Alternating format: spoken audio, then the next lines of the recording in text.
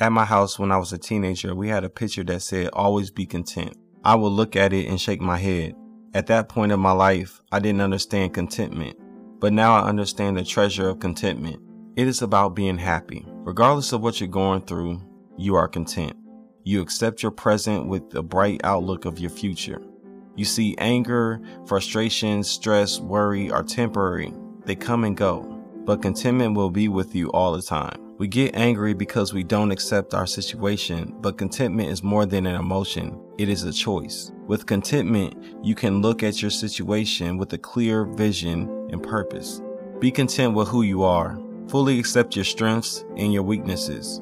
When you are not content with yourself, you will not be satisfied with anyone else.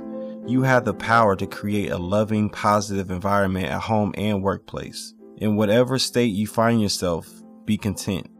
Every day you learn and grow. Don't give yourself a hard time if you're not where you feel you should be. You can make new choices and do new things. Don't get stuck on what is not right in your life. Focus on where you want to be and start moving in that direction. Be content with being present in your process.